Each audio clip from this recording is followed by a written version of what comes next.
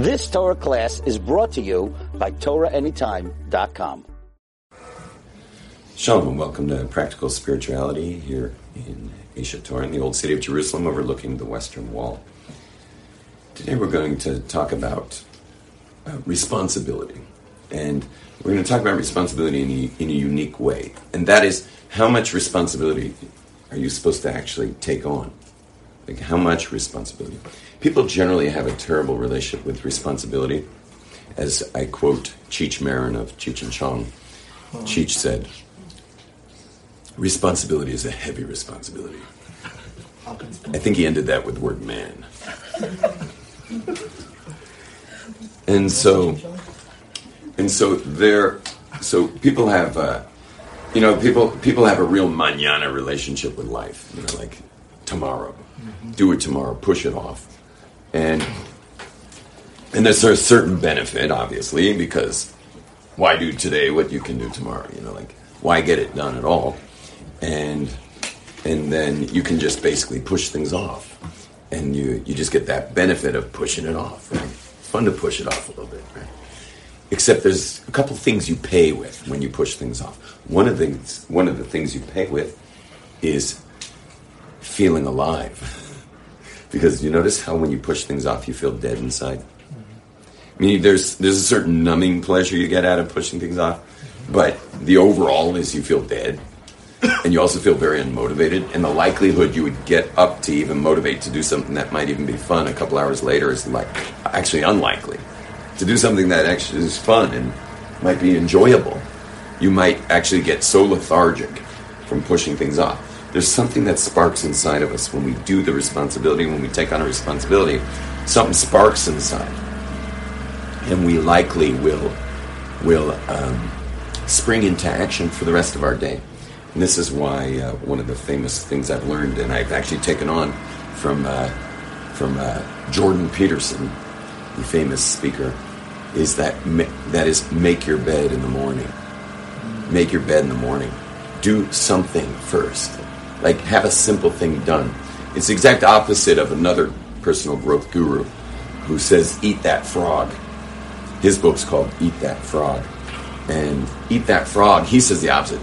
Do something big first. Like, no one wants to eat a frog, right? But the big responsibility of your list of things you got to do, start with that, and everything else is downhill after that. I personally would stay in bed all day if it was to do my biggest responsibility. I like making my bed. I feel like that's a great way to start.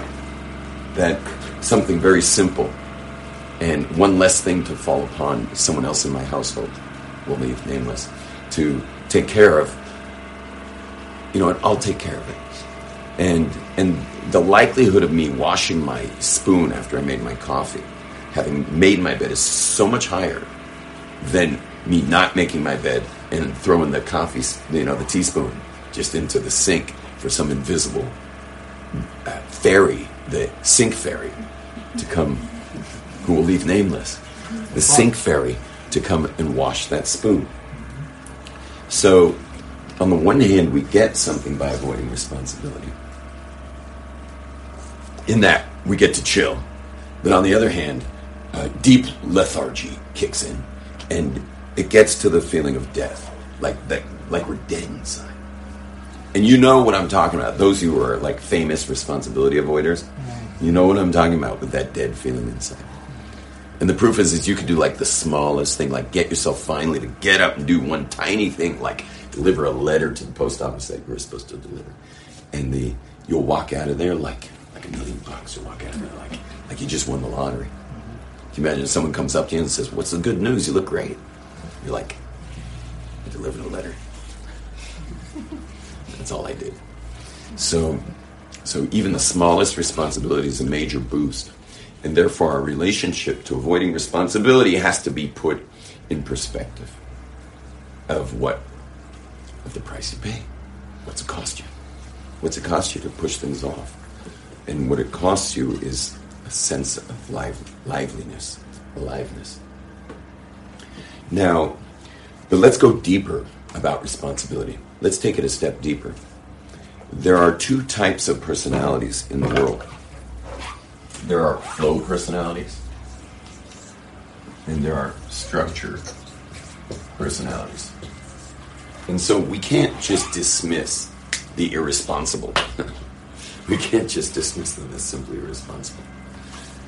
If they're being irresponsible, they're in trouble. We'll definitely not dismiss them. But it feels in a way like the flow personalities do get some slack. Some slack. Why? Why would they get some slack? Because you can't expect every person you meet is a one-stop shop. Generally, people are either flow or structure. It's two shops. Flow personalities are people who, they don't like schedule. They're generally creative. If they have their summers off, they will let God schedule their summer for them. Let's see. I'll bring another chair. Sorry about this. Apologize to my live feed people. Here you go.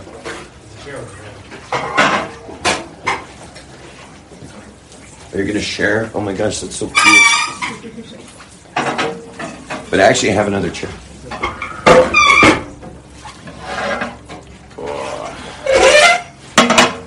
Is this your brother? You guys are kind of together. Just help me move this table. I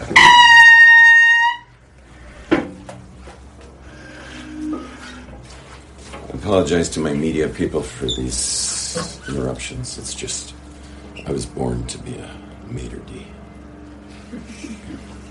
I like seating people. I like people to be comfortable. My biggest fear in life was social, what's it called? Social anxiety. Horrible social anxiety. And so even though I'm basically over it, when someone walks in the room and just feels that feeling of like deer in headlights, like I'd rather just die than walk in here right now. So I want to seat them quickly and effectively. And really, the truth is, those back chairs I should really keep them empty, but that makes it easy. Okay. You found your stuff? Oh, good. I lost my phone, too. Yeah, it was meant to be that I would ask for a cable. Flow people, if they have their summers, nicely, move your chair a bit that way. And if you can move your chair a bit. Oh, no, she's good. You're good. Now you're good. Say hi for me. If you have your flow people are generally creative types. Now, how important is that? How important are creative types to God's creation? Well, if you look at the corporate world, you would think not that important. The corporate world aren't interested in that many creative people, except for very specific tasks, like website development. Like that person should be somewhat creative. And when they build their office, they will hire an interior designer, hopefully, who will be somewhat creative. But they will be on a very short-term position with that corporation, because the second they're done putting in the last couch in the waiting room, they're fired, so to speak, meaning their job's over.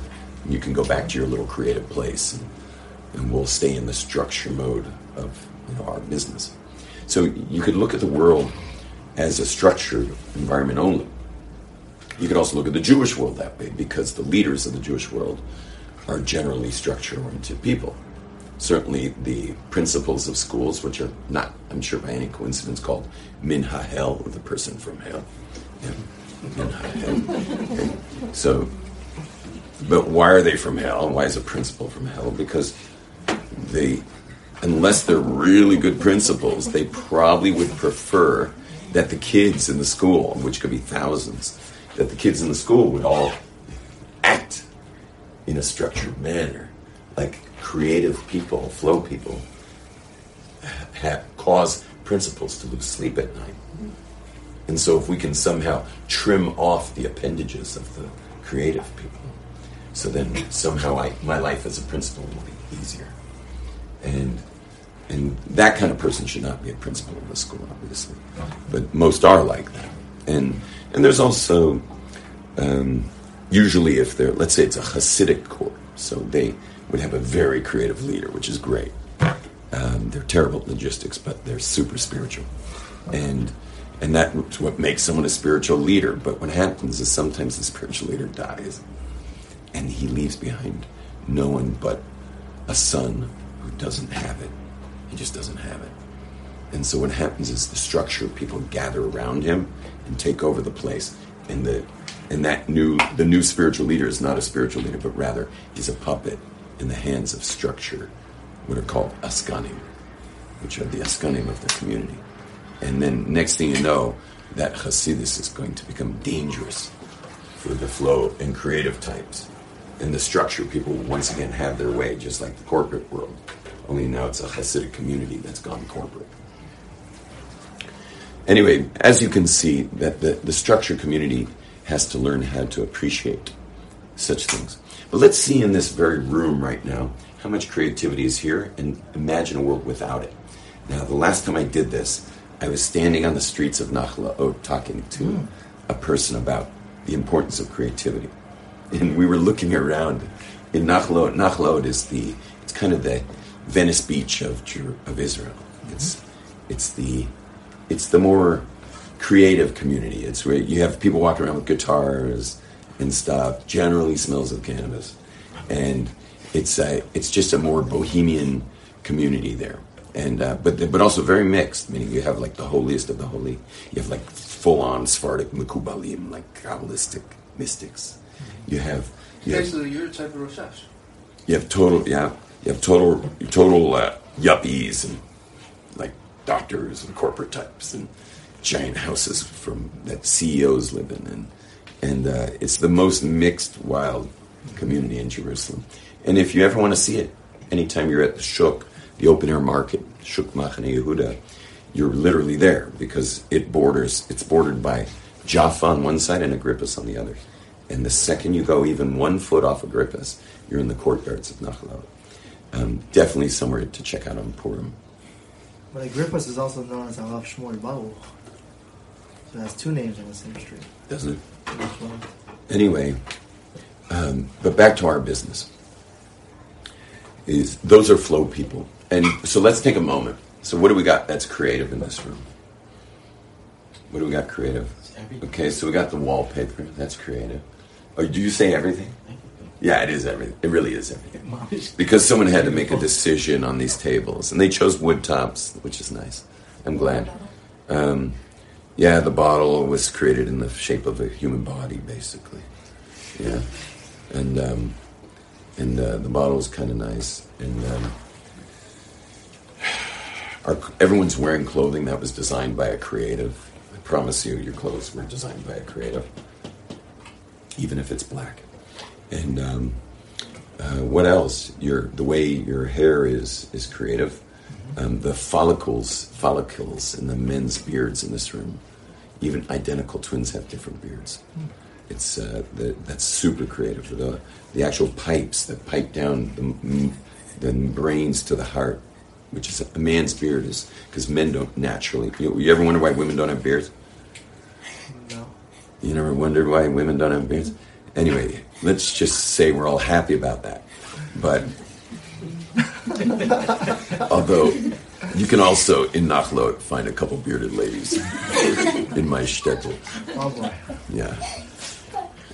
And it's so liberal, some of the areas, meaning there's some such liberal people in Nachlaot that I'm sure there are some women who actually could grow beards. Now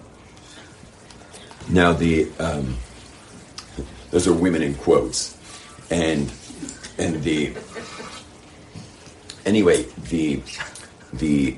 hair follicles in a man's beard are to get the brains to the heart. To get the brains to the heart. They're pipes. They're tubular. Hair on the head is flat. That's why, many people have straight hair, unless the Africans will have tubular hair. But most people in the rest of the world have flat hair on their head. And whereas the hair on the beard is tubular. That's why it's so squaggly. And but those are pipes that pipe down the head to the heart. And so it's important for men to have beards. And also, since I'm talking about beards for a moment, it's important to have a beard so that you know who you are. because there's no way to know who you are without a beard. What do I mean by that? So much of who we are is given to us by others. Others give us who we are. I mean, the goal is that you would be self-generated. You give who you are to the world. But so much of our lives is more defaulted by the people closest to us kind of give us who we are. And so if they're giving you who you are, well, the first thing they're giving you is how you look. You know, like people relate to you as, are you male, are you female, are you tall, are you short, they're relating to how you look. Well, God gave each man and woman a certain look. It's a God-given look that people will relate to you with. And there's a seat there if you want. It's a God-given look. But when a man, if I can quote the Torah, destroys his beard, they don't use the word shave in Israel. It's called lashchit. It means to destroy. When a man destroys his beard, and that's the term. In Torah, you either have a beard or you destroy a beard. You don't shave. Shave's a nice neutral Western way of talking about messing with one's beard. So when a man destroys his beard, he's destroying his look of what he would look like. Well, once I don't look the way God made me look, so now everyone's relating me to some other look. You understand? You don't know who you are. Because you're relating to the world based on how the world's relating to you most of the time. And okay, some days you're really self-generated. Okay, that's beautiful, and you should be. And certainly I work in my seminars to train people in being self-generated people. Not others-generated, but self-generated. But even I, like today, I'm having such a hard day. I'm having a hard week. And you can hear my voice. It's just, it's an off week, big time. So I'm being generated by you right now. I think it's really good I came in too. Because had I stayed in bed, I was like, I have nothing to generate today. So I need you to generate me. Now, imagine, like, for example, let's say you grew your beard. And it turned out it goes to there. And that dude back there grows his beard. And his goes to here. Yeah? Here. And you don't fold it up, which I think also you're not supposed to do. But you let it go down. Yeah? I mean, you probably have to move to Tzfat. But... You know, and you grow your beard, and it turns out it's one of those split pea beards. Yeah. It's the split pea. When you're in the wind, they go over your shoulders. You know? The over-the-shoulder beard holder. So the ZZ Top. So you never know. But I promise you this, that people will interact with you differently. They'll interact with you differently, which means you'll interact with yourself differently. And you'll get to know yourself based on the face God gave you. Understand? And it's funny, I'll meet Westerners sometimes who, you know, like people who've been shaving since they were born. And, you know, they live in Beverly Hills or whatever. And they're like, and they'll say to me something like, I can't see you. Like, what's under there? You know, who are you? You know, and to speak to me that way. Obviously, we're talking about relatives, because only relatives would say such a thing to a rabbi. But, you know, we have a principle, ain't Navi be your road. There's no prophet in his hometown. You know, you can come back from prophesizing, you come back to your hometown, they're like, oh, there's Skip. What's up, Skip? It's like, Skip? Do you know who you're talking to? Yeah, Skip, that's who we're talking to. I remember you when you were diapers, man. Don't give me no prophecies. So the Ein Navi beat your robe. And it's really amazing. LA's the only place I don't teach when I travel. I grew up in LA, and I'll give a little class to like Aish Persia. You know, that's about it. But you know, they didn't. I don't think their parents or grandparents lived there when I lived in LA. So it's not my city when I teach Aish Persia. Did you grow up in Burbank? Or did you grow up? I grew up in West LA. Brentwood. So anyway, but back to flow and structure. There's tremendous amount of creativity all around us at all times. Now imagine it was all taken away right now. Like, I'm going to snap my fingers, and these walls, by the way, I was in this room when it was just concrete. I was here when it was concrete. And there was no Jerusalem stone floor. Okay? These big giant slabs of stone were not here. I mean, this is like an incredible tile floor. It's not simple to create tiles this big from Jerusalem stone. I mean, this is like high end, and a white floor gives a feel to it, you know, and it's white Jerusalem stone. It's amazing how much it is to export Jerusalem stone. You know, there's synagogues. Anyone here go to a synagogue that exported some Jerusalem stone for their, by the Ark or anything? It's a fortune. You come to Israel, you're standing on it. You know, everywhere you go, you're on Jerusalem stone. You know, I don't know why Israel's so rough about exporting it, but they're rough about it. You know, there could be the most expensive thing in an entire synagogue is the Jerusalem stone surrounding the Ark. You know, for those who do it. And we should really smuggle it out in our suitcases. They're like, this bag's a little overweight, sir. You mind opening it? What, 200 pounds? That's nothing. No, I'd rather just pay, please. Maybe that's where it all came from paying for 200-pound suitcases. I'm totally out of my mind too. You guys came on a good day. You came on, especially these kids over here.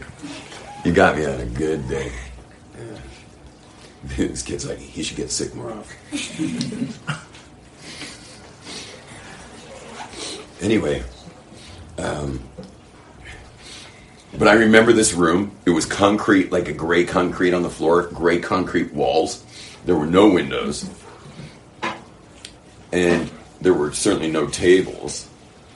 And I guess I'd have to put you all on Ketcher chairs. Those are the plastic chairs. So now you're on Ketcher chairs, not on these wood, Nouveau molded, plywood chairs, which are pretty fancy too. They just make a racket when I'm moving people around. Can you imagine what life would be like? Oh, and I have to put you all in, I don't know, what do you call those suits when there's like a chemical emergency? Yeah. Say it again. Hazmat. And we can't have creative clothes, so imagine you're all in hazmat suits. And me too. We're all in hazmat suits. And in honor of the coronavirus, we're all wearing masks as well. So no creativity in the way God made your face, which we also discussed, is our face. And I didn't explain why women don't have beards, but I think you get it. They're able to think it and feel it like that. Mm-hmm. They think it, they're already feeling it. The tears are coming like quickly, and if they need to feel it, and whether it's joy or sadness, they think that. Whereas men, we got this whole man thing going on, and we need our beards to draw the thoughts And it even goes deeper. I'm not going to explain the real Kabbalah of it, but every follicle of a man's face is this beard. Every follicle exists actually in a world called Berea. I'm not going to go deep into this, but in a world called Berea, where the whole creation's piped down from it. And so that's why you'll notice Kabbalists will not mess with their beards. Like, it doesn't matter what kind of Kabbalist you are. You could be Ashkenaz, Sephardic, Yemenite, Ashkenazi, Hasidic, Yeshivish. If you're Kabbalistic, you're not touching your beard. Like, we're not going to mess with the creation itself, because the whole thing's being piped down, and we are created cosmically as microcosms of the creation, and so we don't mess with that stuff with our beards. Now, anyway, this world would be horrible if we didn't have the flow people in it. And for those who know a little Kabbalah, we're talking about Chachma people, which are meaning of life people, and Chesed people, which are really like super creative in how they are interpersonally, or Netzach people, who are the artists that created these tables and the tapestries on the sides, and our clothing were all made by Netzach people. They were designed by Netzach people, all the designers of them. Now, the companies that actually made it happen, that like contacted the factories and like the trucking and shipping people and all the money that had to change hands, and the loans and the financing and the insurance on the fabrics that were sent over, all that's handled by flow structure people. Who handled all that? That was all the structure people took care of all that stuff. Now, by the way, there is a middle ground, 1 in 100 people. Well, at the top, in the intellect, it's 1 in 1,000,000 people, but here it's like 1 in 100, and here it's 1 in 100. There are people, they're called managers. They're the few managers in the world who have both fully, 100% flow, 100% structure, and therefore they create the synergy between the flow and structure. They're managing. They're in management. Those are unique people. And but the funny thing is we all have to know who we are. It's so important to know who you are because so many people are in management positions who are structure people. I spoke about that earlier. And so it messes up the institution. Messes up the country if it's a government, messes up the institution if it's a company, it messes up the school if it's an educational school. To have a structured person in a management position. They have no business in management. They have no business. A manager tells them to make sure there's enough copies of a certain amount of leaflets that have to go out for a parent-teacher association meeting. There's a manager who tells the structure person to get that done. Okay, the people who raise their hands, or anyone who would like to now raise their hand, tunnel tour is now. So there was, she left for the tunnel. There's people, they already extracted themselves. Anyone else doing tunnel tour? I have to sign up beforehand, or do you just show up? What's the last one?